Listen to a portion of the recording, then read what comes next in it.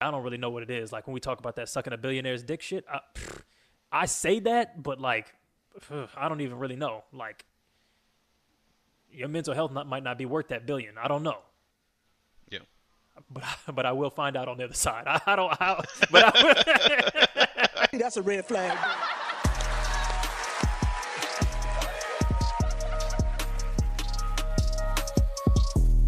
It's a red flag. But I also think that there are people, non-black artists, that do quote unquote black music that I wouldn't consider appropriating black culture. You hear it all the time, with the blue-eyed soul and is that the how name for that shit? that's a term that like I didn't make that term up. That's It's a something that lot of it's it's consistently a been called that. it's a lot of talented fat white women out here fucking singing their goddamn asses off. I cannot contest with that. I don't know how I feel about it because I Yeah. think honestly I'm not allowed to publicly have an opinion on fat white women for obvious reasons. But I definitely them motherfuckers can sing. I think there's a distinct but very fine line between cultural appreciation and appropriation. I now actively have come to the conclusion that I reject almost the majority of the narrative I hear around what cultural appropriation is and where it is and is not um, reasonable. I think a lot of it is like biting our nose to spite our face type shit, where we're getting Hmm. mad at individual white people when we should be getting mad at a system that bars us from access to the benefits of our own culture. And it makes no Yeah. fucking sense to me. A white person wearing dreads has zero fucking impact that individual on my capacity to move through the world as a black man with locks. The two are totally fucking unrelated. It's you Yeah. know it's you getting mad at your sibling because your parent beat you type shit. It makes no fucking sense. That's my view. So I'm curious Yeah. where that line falls for you. I think that there are definitely some situations where it's a bit more murky, but I think that there are some situations where I think it's clear that somebody was just appropriating the culture without any love, without any respect, without any appreciation for it. So that's a so that's like a, that's a fact. And no, just before you get into that, let me welcome yeah, everybody real quick, and then you make go this ahead. point. Welcome everybody to Waving the Red Flag, the number one cultural appropriation and dating podcast in the entire fucking universe. It's Eddie, it's Alvin. Josh is out sick for the moment. I was about to tell us why some white people are absolutely, completely fucking bastardizing and disrespecting the culture. Yeah, so it's not a hidden thing. My Twitter is completely open. I use my real name on my Twitter, so you can go find this shit. Mm. A lot of Post Malone's music for me is a guilty pleasure, but Post Malone is 1,000,000% cultural appropriation. Okay. And the reason I say that is because, his claim to fame was being a white rapper, a white hip hop artist that kind of could sing a little bit, that kind of had some kind of punk influences in it. And then he gets on these interviews and he says, if you really want to feel, Yeah. don't fucking listen to rap. Rap doesn't have this emotion that all this other music is. Or Miley Cyrus. Miley Cyrus literally got Oh, big twerking and shit. And then, when Hemsworth said that shit wasn't acceptable no more, she got to get on there and bastardize it and say, wait. like, Thor oh, said that. no, the other one. I forget which one is Chris and which one is Liam. I think she's with Liam, The if I'm not lesser mistaken. Hemsworth. Oh, Yeah, right. She was dating yeah. that nigga. I forgot about that shit. Okay, I yeah. mean, they're like married now or some shit. They're like committed. Ain't she gay? No. Oh. Well, she could be on the spectrum. As as, Wait, as on far I don't think you're supposed to say on the spectrum like that. I don't think that's how you use that. Did you continuum. I don't know. just fuck around and call her you mean she Yeah, just bacon, lettuce, and cheese, you know? But that's I see fair. what you mean. Yeah. Yeah. This So nigga like they said get she on on the and spectrum. they get on here and they're using their hip hop or like rap phase to kind of talk about a dark place in their life and like I grew out of that kind Mm, of shit or whatever. And you look at yeah. people that legitimately Justin, appreciate the both culture. of them. I no, I will say Justin Timberlake is actually an example of somebody that always paid homage to his roots. Like and I say the same thing about Eminem. When Eminem won like Mm, his first big awards, he got up there and he thanked every black artist that made him. He okay. he he rattled off a fucking list. Okay. The off-quoted line, let's do the math. If I was black, I would have so have. I ain't have to Mm, graduate from Lincoln High School to know that. Like he owns that in a way that he's okay. fully aware of his position. I don't think Post Malone and Miley Cyrus and Machine Gun Kelly are in Anywhere the in same that. boat. Yeah. Okay. So is it for you? Is it about an because and this is another issue that I've taken with this conversation and have kind of dismissed because it seems disingenuous not from you, but from other people, where they say you can't borrow without appreciating, but they don't actually give a fuck whether or not you do appreciate or not. It's still going to be labeled as appropriation, regardless of your level of appreciation for the culture. So that's one reason I dismiss it. The other reason I tend to dismiss it is that black people don't appreciate black culture most of the time. Like, the majority of niggas with locks do not have any spiritual connection to the history of what that is. And you can name that for any of multiple different practices that come from the diaspora or within our own cultures. We don't know the history of shit because we're doing it because the shit is cool. That's why everybody is doing it. Now, I guess it is fair to say white people can move past shit in a way that black people can't. So that's a privilege thing. Mm-hmm. But rappers don't want to be rappers. Every black rapper tries to move past rap themselves. I think if you really look at it, most rappers stay rappers. I think there was a weird phase where rappers thought that they couldn't be cool and be an old rapper. Because rap is such a new genre. Like, the oldest rappers are like in their late 60s. I think we've moved past that point. I mean, Jay-Z literally reinvented his sound and his subject matter in his early 50s. Oh yeah. Most of our rappers are older than we think, man. Like, there's a new old head wave, man. Like, the Griselda rapper niggas that I love. Okay. I love all of them. Conway the Machine, Benny the Butcher. They're almost 40, man. And, like, they just got hot, like, 2 years ago. And they're, like, doing, like, old man, like I was in the streets, like, now I'm a rapper. And now I'm kind of settled down, kind of rapping. I love all of that shit. Okay. I can see that. Freddie Gibbs is my favorite rapper right now. Gibbs is, what, 34, 35? 34 and 35 ain't that ain't that old, though. That ain't that old. For rap, like, you used to hear rappers on track saying that, like, if I'm still rapping by I'm 30, I failed. True. I guess you're right. It's a lot of that's a complicated one because I feel like my litmus test, because I've said this before, I think that rapping past the age of 25 is corny if you haven't already made it. If you've made it, then cool. Jay-Z I have no issue with because the nigga made it when he was 19, so you can rap for as long as you want. Or whatever his first album 27. Okay, his first album came out when he was 27. Damn, for real? He looked young as shit in some of these pictures that I'm looking at. That nigga was 27? I'm thinking of him with his first verse. Yeah, his first verse was that Hawaiian Sophie. I want to say he was 26 when that dropped with Jazz. But no, Reasonable Doubt came out when he was 27. Okay. Gary Vee might be right. And that was a problem. Okay. Like, people were like, you're too old to be a rapper.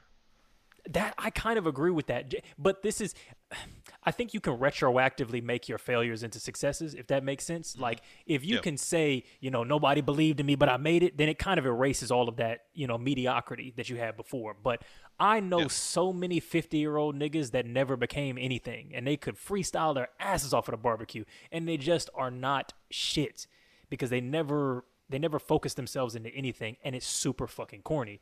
So when I think of the age that's appropriate for a person to no longer be a rapper, it's like, when is it no longer cute to be on your hustle and have nothing to show for it? That's kind of my view.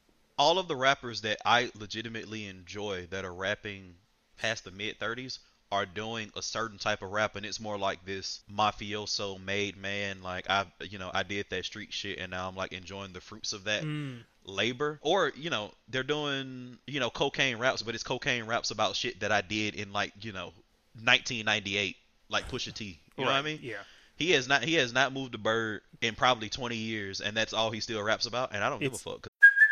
Hey, it's Kaylee Cuoco for Priceline. Ready to go to your happy place for a happy price? Well, why didn't you say so? Just download the Priceline app right now and save up to 60% on hotels. So whether it's Cousin Kevin's Kazoo Concert in Kansas City, go Kevin, or Becky's Bachelorette Bash in Bermuda, you never have to miss a trip ever again. So download the Priceline app today. Your savings are waiting.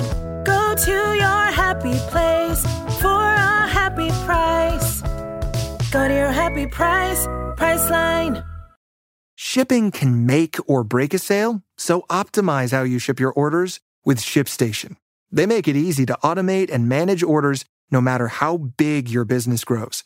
And they might even be able to help reduce shipping and warehouse costs. So optimize and keep up your momentum for growth with ShipStation. Sign up for your free 60-day trial now at ShipStation.com and use the code POD. That's ShipStation.com with the code POD. It's history.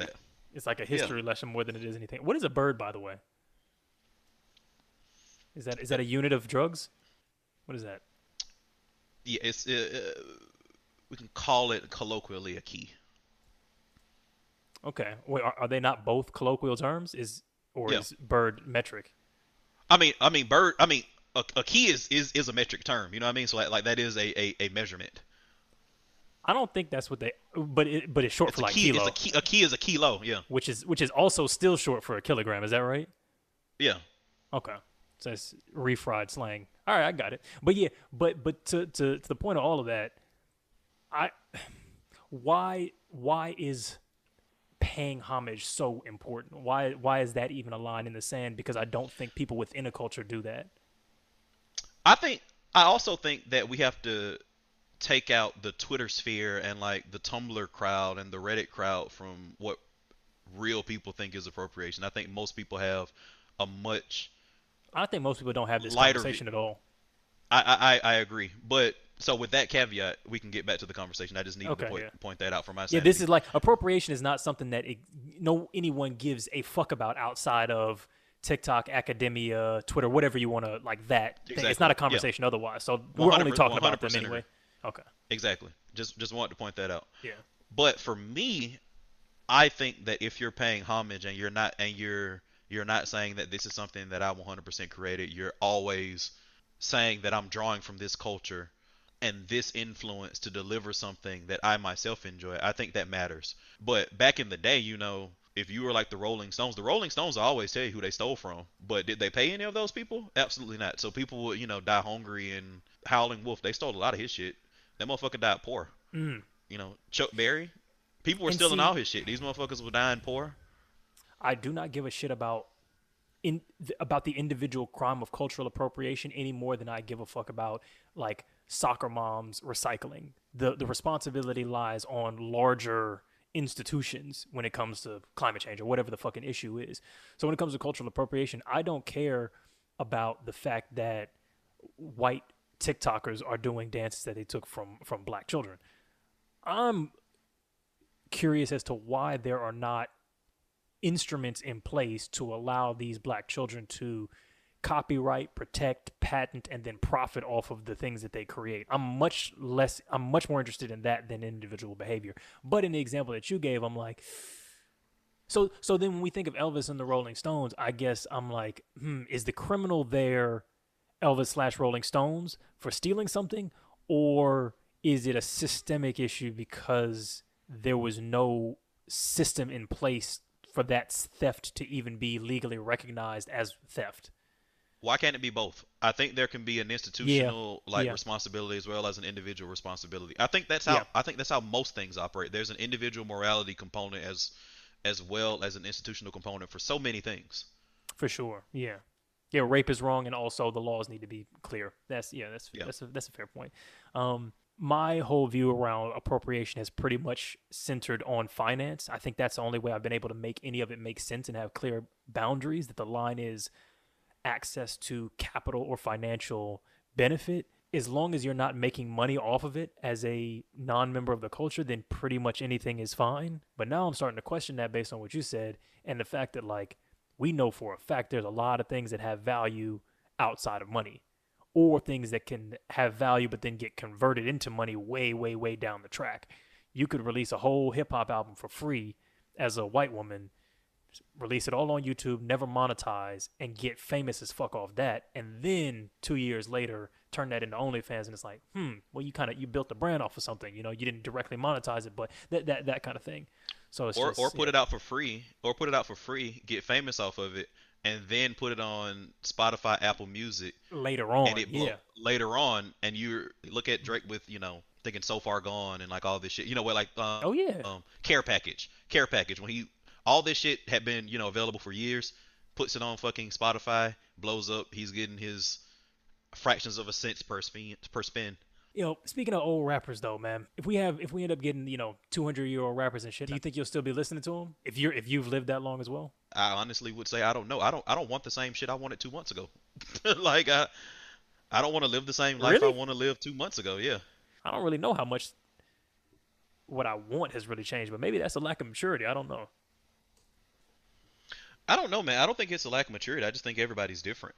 I was in my MBA program. I told people point blank period, you pay me enough, I can do what the fuck ever. Mm.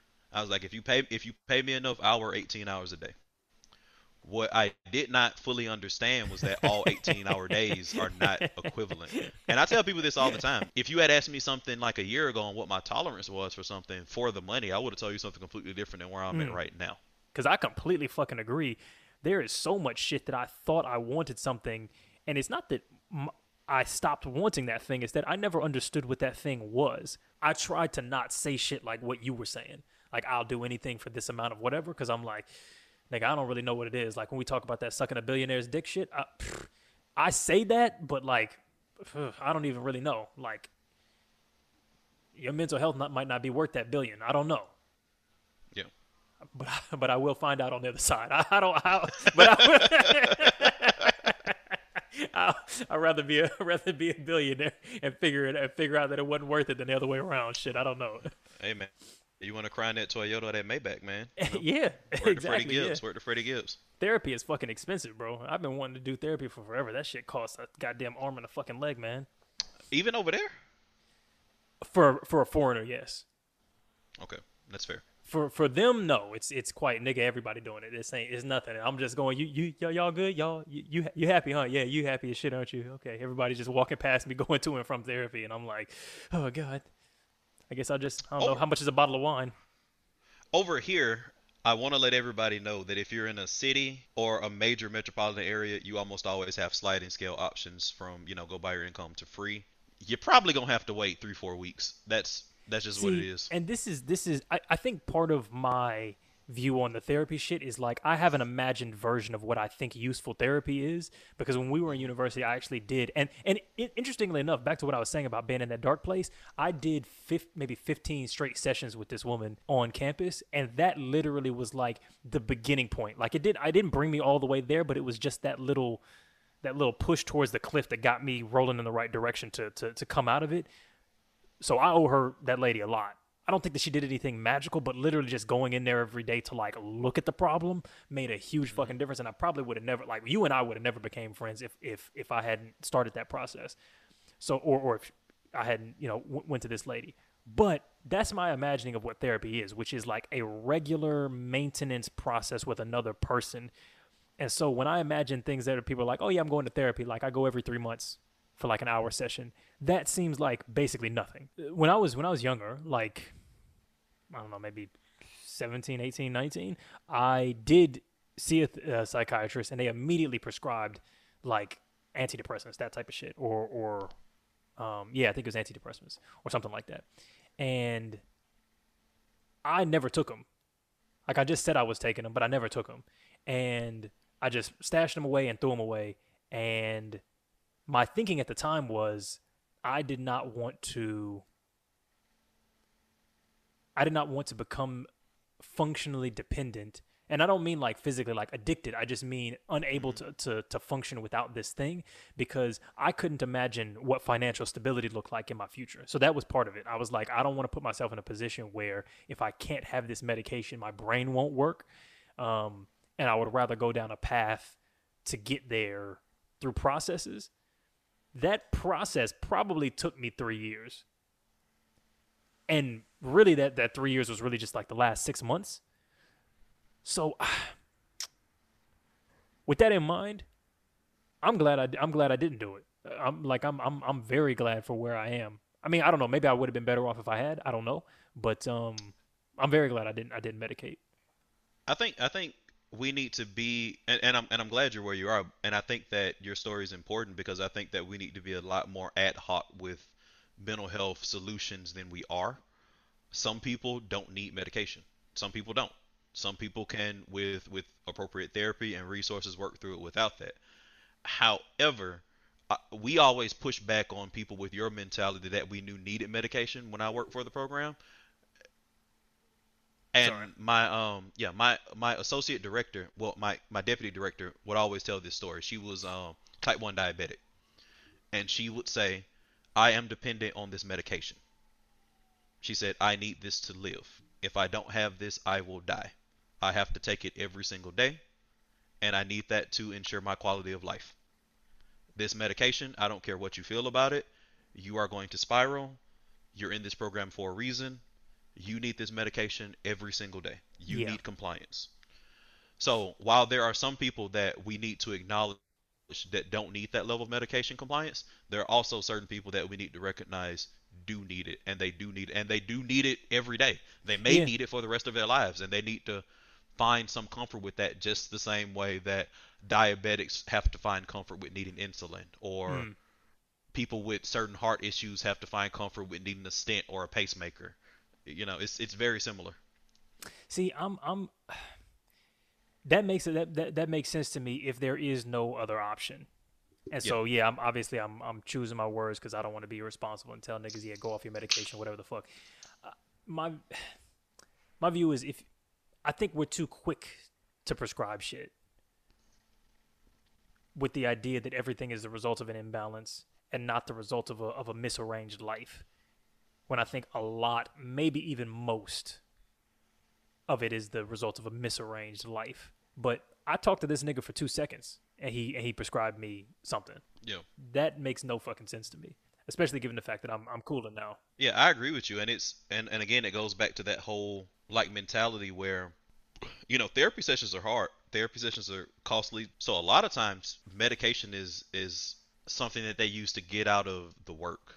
And that's not always their individual fault. Sometimes that's institutional pressure. Sometimes that's the fact that like they're overrun. And sometimes medication is the easy way out. So I agree with you, but I do think that people need to let the professionals make that determination and not always make it themselves. And I also think that Yeah. within your power, switch your therapist.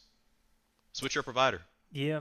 See, this is man, I am hyper distrusting of doctors. I don't know if I've ever mentioned this before, but I really dislike doctors, like as a group.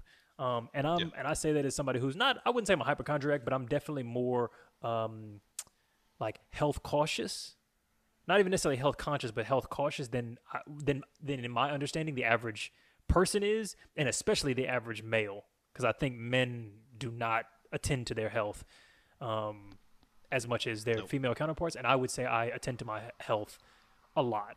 Like, I go to the doctor at least once a year. I go to the dentist at least once a year, and in doing that, I have grown a disdain for the dismissiveness with which doctors proceed. But the number of times I have had a doctor literally just dismiss a concern that I have because seem to be in relatively good health, because I'm not fat or I'm not old or I don't have a chronic disease at the time. Man, yeah, you got to shop around to find a doctor, and I can't even imagine shopping around to find a fucking therapist. That's such a personal experience. I agree. The last one I went to, and I went for a specific reason, but we just had a conversation, and that shit was refreshing. Like, she asked me really yes. specific questions. Yeah. And some of them were probing, and some of them I kind of got I was in a different place, man. I got kind of defensive on some of them. Like, she asked me, What'd you say? so she was going through the checklist. She was like, you drink, right? I was like, yeah. She was like, about how much? I was like, a lot. Yeah. She was like, what's a lot? She was like, what's a lot? Quantify it for me. I said, whatever you think a lot is personally, probably up that about 50%, and that's about how much I drink. And she was like, I need you to give me like a drink figure. So like, I'm getting defensive. I'm like, oh, so you gonna make me say it? Like, you gonna make me say it? Like, You gonna make me admit I'm an alcoholic, bitch? Really? Yeah, like that's what you gonna do?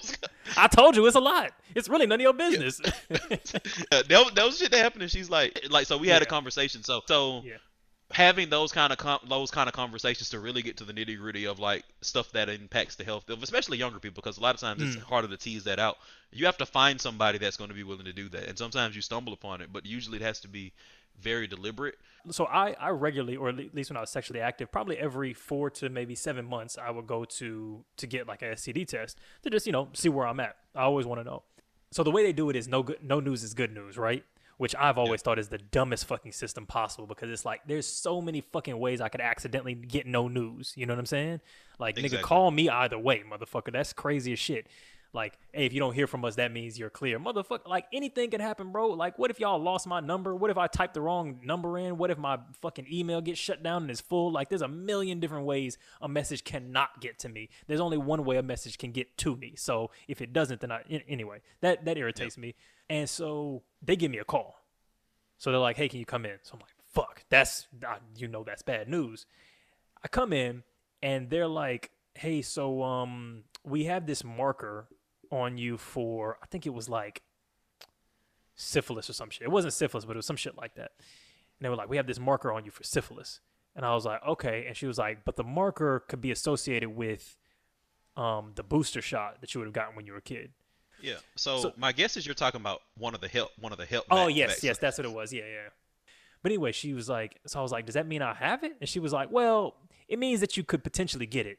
And I was like, okay, but so do I actually have the thing? And she's like, well, you could have it.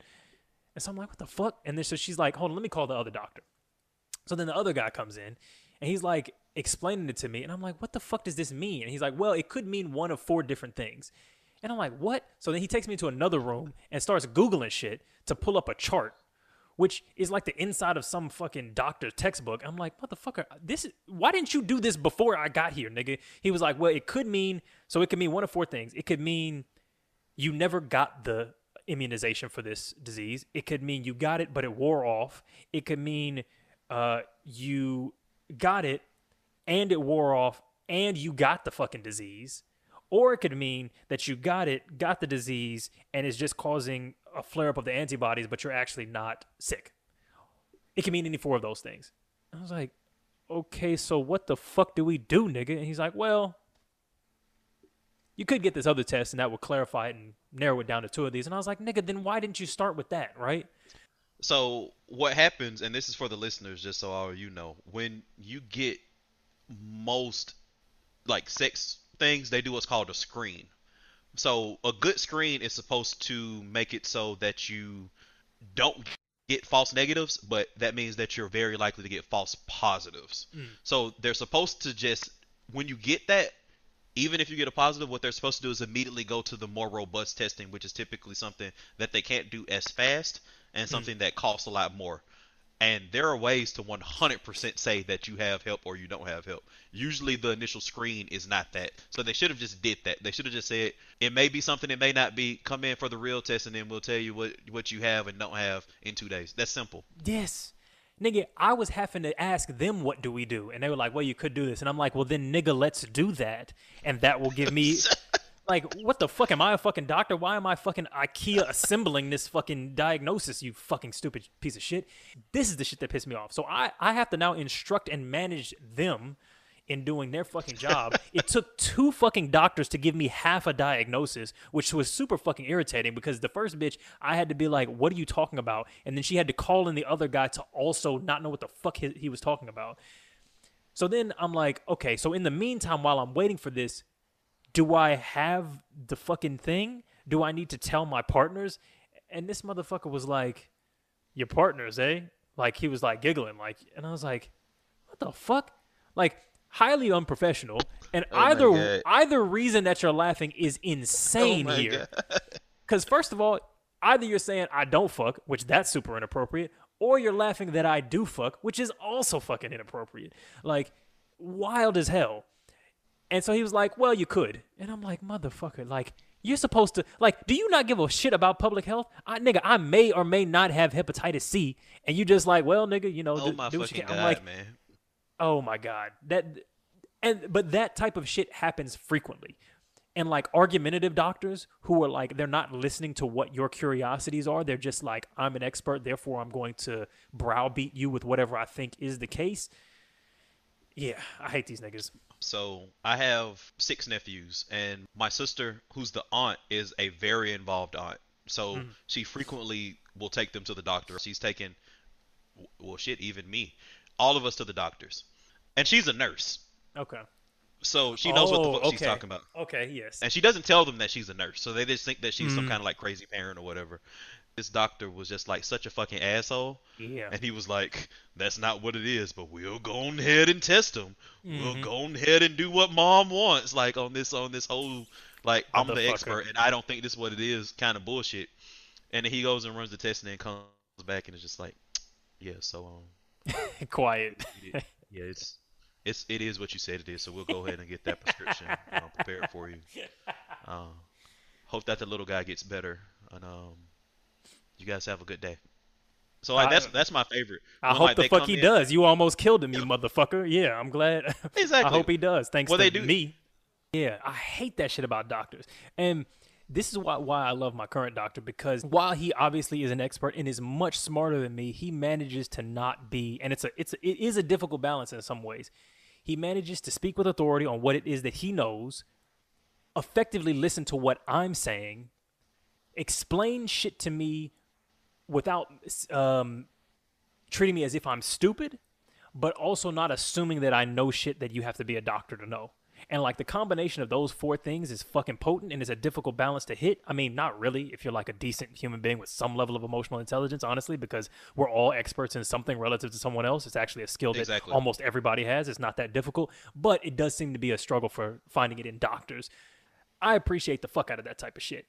But doctors scare me because their arrogance kills motherfuckers. The number of, you know, when you talk about those black people's like symptoms not being, like black women's pain not being respected and shit or acknowledged, man. They did studies on doctors, like medical students, not that long ago, and they effectively thought that black people had thicker skin and that they had higher pain tolerance. And that's Now, that was a study of medical students. and that is false, right? That is 100% false. Okay, just double checking. Because I've heard that one too, and I was just like, I mean, I don't fucking know. I mean, it seems like it could be a thing that's possible. Like, there are some racial facts that are like, we do have darker skin. I mean, that is true. So I don't know. Yeah, there are definitely like racial differences that come into play physiologically. There are Like, we do get or keloids. So I don't know. You know what I mean? trends are, or black men tend to have higher lean muscle mass on Okay. average than so there are things that like matter. You got But that like, quick twitch. That quick twitch. There's the fast twitch, and then the slow Yeah. twitch. There's a quick twitch. We got the quick twitch. But think about what it means when you have medical students at prestigious U.S. medical colleges that think that you as a black person have much higher pain tolerance than a white person. What Yeah. that means, like if you actually are in pain and they won't give you pain medication, how that impacts your quality of service. I think I struggle sometimes with finding the correct. I shouldn't even say I struggle with. I am uncertain what the correct balance of assertiveness is before it becomes domineering. And so there are situations where I find myself being too aggressive, but then there are situations where I regret having not been more aggressive later on. So when I hear a story like your sister's, it was a sister, yes? Yeah.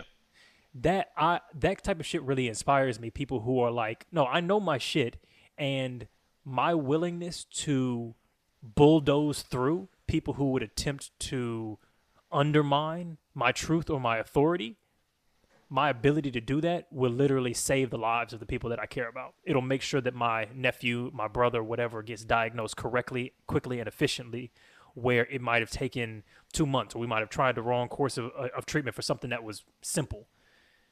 And that's something that I really want to cultivate, because I do think that is literally a life-saving fucking skill, and people's lives get ruined because of their weakness in the face of authority. You know what I mean? A doctor tells you one thing, you go, oh, okay, you know, or not. It could be a million other things, a police officer, Yeah. whatever, just all of that type of shit where you're just like, your inability to confront, your inability to conflict, your inability to say no because you're afraid that you might be wrong, or you're afraid that you don't know what you're talking about, can get you fucking killed. And the fucked up thing is, it'll get you killed, and they'll say that you asked for it afterward. They'll say that this is what you wanted. You know what I mean? Because you never said, oh no, I don't, this is not what, you didn't fight.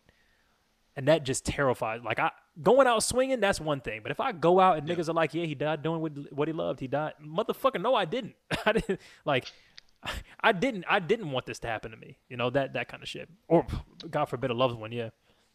I think the thing that helps me with that is, one, for various reasons, I don't assume that any doctor is inherently smarter than me.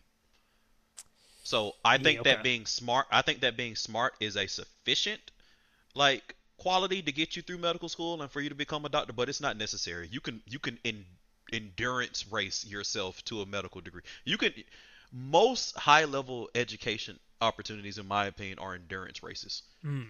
Are you willing to like endure this situation long enough to make it to the finish line? If you're smart, it helps, and I do think that the vast majority of doctors are very intelligent people. But I don't think that you're inherently super smart vis-a-vis somebody who's like, a regular person just because you are a doctor. I think you are a smart person that just so happens to be a doctor. You're not smart because you're a doctor.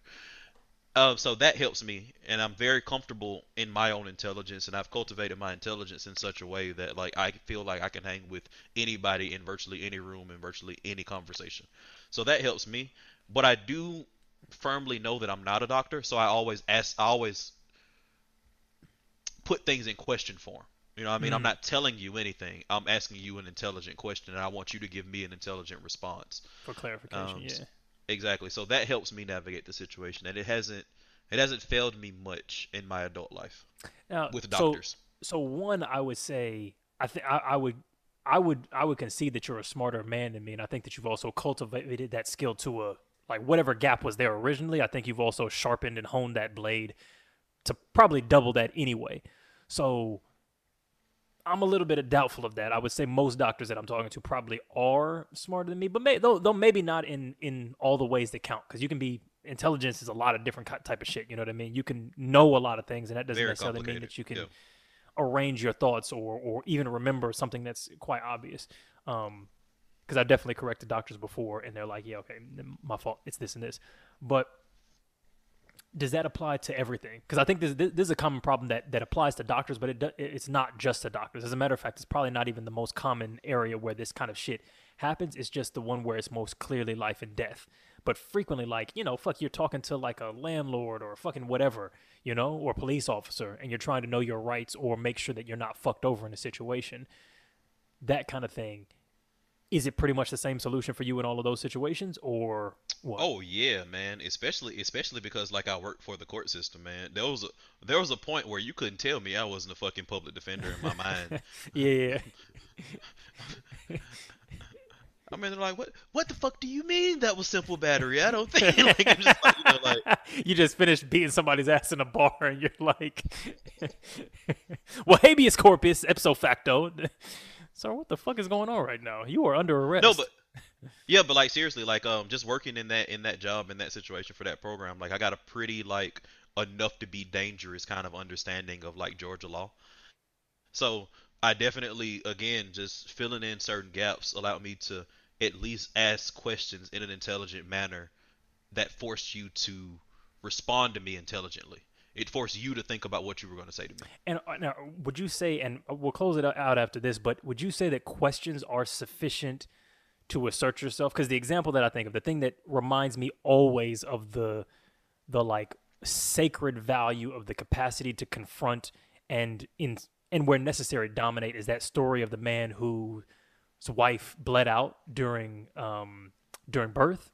And she was in pain, and he told the doctors to look at her, and they ignored him, and they ignored her, and then she died. And he was testifying in court with regard to racism in medicine, especially with regard to black women's pain. And I just remember looking at him both with sadness, but also disgust at his weakness. And I know that's not a kind thing to say, but I think if he were a stronger man, his wife would still be alive. And I'm not sure that I am the kind of strong man that I'm condemning him for not being. So that's the framework for my question. Are those questions that you talk about enough to function as assertion or as a precursor to assertion in these situations? Oh yeah, especially dealing with doctors. I think it's a little bit more difficult dealing with say like police officers. Okay. But say like with a doctor in that situation, hell yeah, I can scare the fuck out of a doctor. Mm. You know? So, like, oh, my wife's in pain, my wife's dealing with this, and oh, nothing's wrong, nothing's wrong with her. Oh, so is nothing going to be wrong with her if I go tell, 11 Alive News that you have a black woman here in pain that you're refusing to treat and you're refusing to diagnose? Is this going to be a problem if I go tell your colleague, if I talk to the charge nurse, if I talk to the dean of medicine, if I talk to this person, if I talk to that person, if I do this? Is it going to be an issue if I do X, Y, Z? Like you can strongly word questions to the point where But you see, gotta that's not a push their question, my nigga. That's a specific threat. That's a threat with a question mark on it. That's a fine line, fine line when you need to be assertive. Fine line. no, no, I agree, but I'm saying you got to acknowledge that that's a totally distinct skill set. That's you switching from question curiosity, deferring to their intelligence, but asking intelligent questions mode to here's what needs to happen and here's how I'm going to get you to do it. Those are two very, very different sets of behaviors, and I'm saying, like, you got to look at that and go, you're talking about a different set of behaviors, bro. Like, that's not fair. a question. That's a That's whole fair. different. That's me going, okay, now we're done with questions. Now I'm threatening you. You will see her or else. Yeah, that's fair. And I do think that at some point you have to switch over when you're dealing with a situation where the severity is a little bit different. Like it's a little bit different than That's me. what I'm trying to figure out. When do you switch? I think we all know when the severity warrants it. I don't feel like that's the, I don't feel like we do, bro. That's the whole basis of my question is that it's so easy to not know. And maybe you do, but I'm confident saying I definitely don't. And I know most people definitely don't. I think that most men and women find themselves in situations frequently, especially when they live in a culture of politeness or whatever, where they're not sure whether or not a situation has crossed from slightly irritating to dangerous. You know, it's a frog in a boiling pot of water situation. And I think a lot of people will polite their way into the grave. I see it happen all the fucking time where a person is not sure whether or not they're overstepping their rights. You know what I mean? You're in a hospital line, right? There's 60 other people there. Motherfuckers with bullet holes and all different types of shit, sitting with Band-Aids on their head, and the doctors are dragging their fucking feet. And you're going, do I need to assert myself to the front of this line and say, no, you need to see me now. I need to get into this place now. And the only way you're getting rid of me is if you drag me out of here with a security guard. Do I need to do that? Or do I need to recognize that my pain is less than others? So it's a balancing game between like being considerate and just being an absolute fucking psychopath in those situations. And I think a lot of people don't recognize what the line was until way later. And we could even get into the Me Too shit because I think that's connected too, where a lot of women are like, is this a situation where I scream and punch a person in the face and go, what the fuck is wrong with you? Or is this a situation where I freeze and think to myself, wait, did I imagine that? Did he just brush past me? Or did he push himself against me? I can't quite tell. So that's what I would say. I don't think the line is clear. I think in general I'd agree with you. I think sometimes with medical stuff it's more clear than in other situations. Yeah, okay. I do think that with like interpersonal stuff, like, you know, with the last example you gave, I could see that being ambiguous, especially in the heat of the moment. Like that's why you see like a lot of women don't even realize they've really experienced something that was harassment until after the fact because they're processing. Yeah. And then they think back at it and they're like, oh shit, you know, that's what actually happened. Because you don't want to be the crazy motherfucker who goes the fuck off and somebody's like, bro, that wasn't even me. You know what I mean? You brushed up against the counter. I was on the other side of the room. Like, you know what I mean? Like, I think that's a fear that a lot of people have of being angry and wrong. And so you defer to being right and then later on realize that you should have been angry. Yeah. So yeah, that's but yeah, with the medical shit, I guess. But I remember like when I dislocated my shoulder, I remember thinking, this hurts a lot. It's not the most intense pain that I've ever had, but it's pretty close. It's like probably like I would say a 6, which I would say is excruciating pain on a 10 scale. But I'm also trying to translate that to a doctor because they're going like on a scale of 1 to 10, and I'm like, fuck, man, I don't know what your scale in your head means because to me 6 is excruciating pain. 10 means I want you to kill me. You know what I mean? That's what that, like 10 is the worst I can imagine, which would mean that if you gave me a gun, I would shoot myself. And so everything between like, 4 and 10 is somewhere in there. So I'm like, I'm thinking 6 and I go, 7, like I'm not going to die, I think. But I was literally sitting there like feeling this like pain enough to where it was difficult for me to arrange my thoughts, but I was still trying to be polite in that situation. I also think that, and this is definitely getting off topic, but I say it all the time. I think people would react to the stuff that I say a lot differently if I were like a person that was more like emphatic and expressive. Like if I cried, like I've said that to people all the time. I was like, you react completely different to what I just told you if I cried. Like if I came to you and I was in tears, you think that this was you'd understand the gravity of what I just told you, but because I told it to you the way I say shit, you're not understanding the gravity of what I'm saying. And that's something that I've like struggled with like in like friendships and interpersonal relationships for most of my life. Like I'm telling you something that said I'll circle back. I remember when I was in undergrad, I had these ladies that I was like I got really close with them. We were really close my sophomore year. When you And we say didn't ladies, speak what much do you after mean? that. We were just friends. They were just women. Like of your age? Yeah. Okay, because ladies is nigga. Ladies means old ass ladies. Like that's I mean, or that's the implication. So I'm just like, are these lunch ladies? Are these like? Fair enough. Yeah. What is this? Yeah. Yeah, fair enough. But we got really close sophomore year. We didn't talk a lot after sophomore year, which I had to deal with also. But I tell them like very like deep personal stuff, stuff that like I hadn't really like told other people at that particular point in my life about how I was dealing with X Y Z. And I remember months later they were like, Alvin, you're just so closed off. You just don't open up to us. You just don't tell. And I'm like,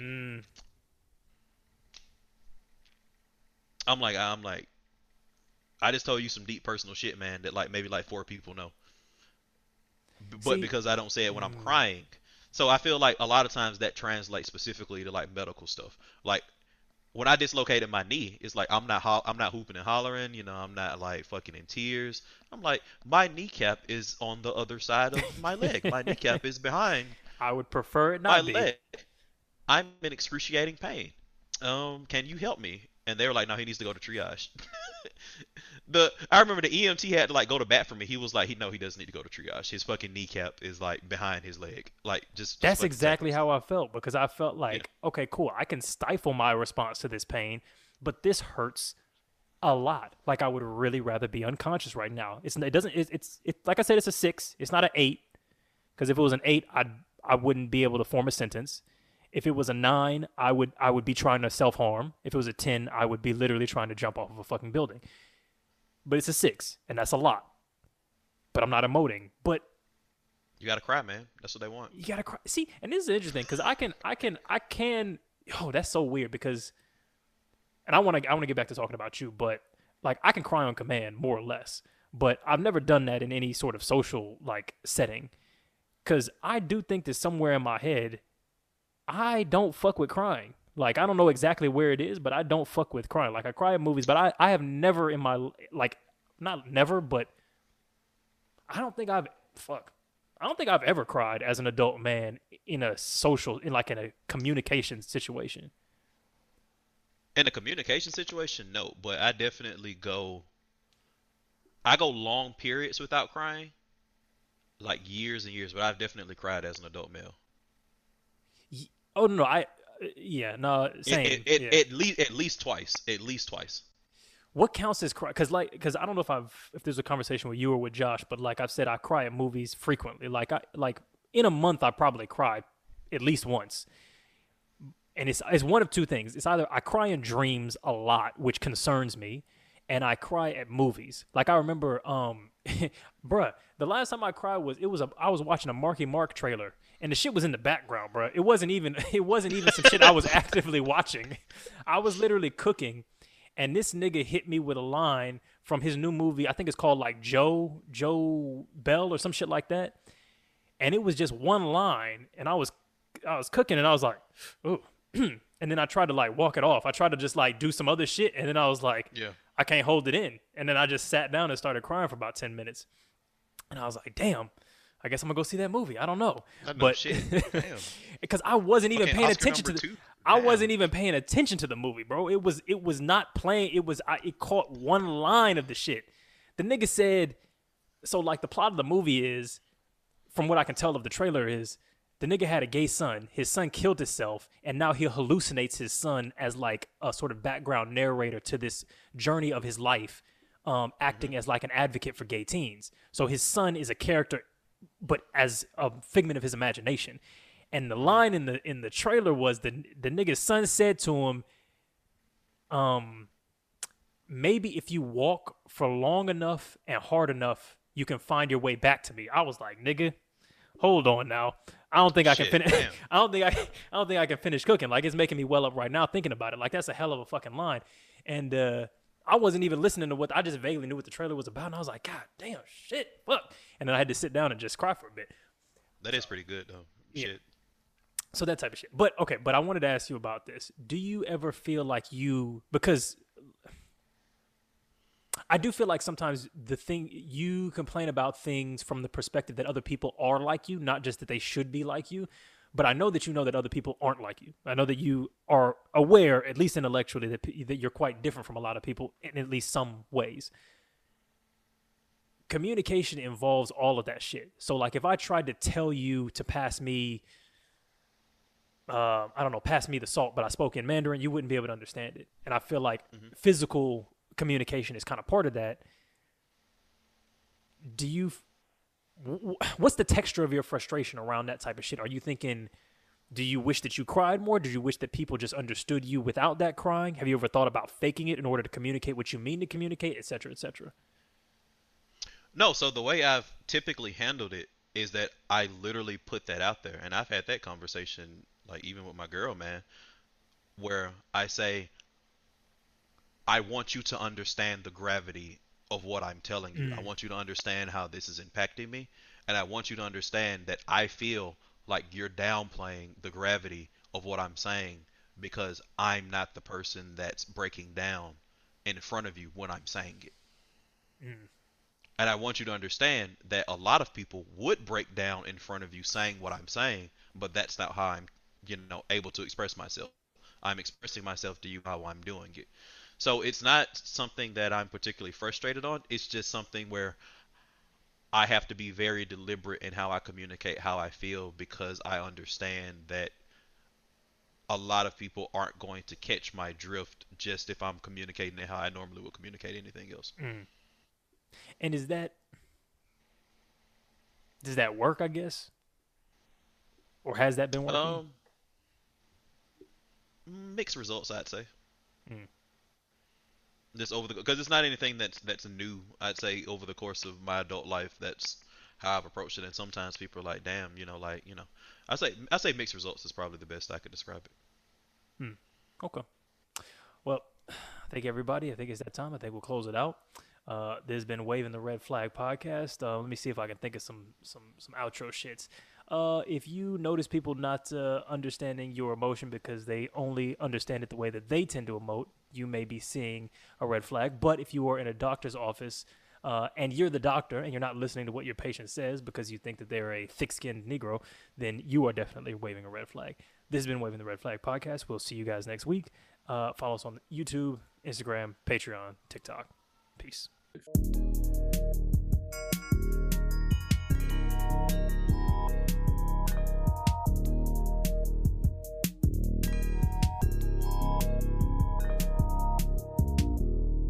It's a red flag.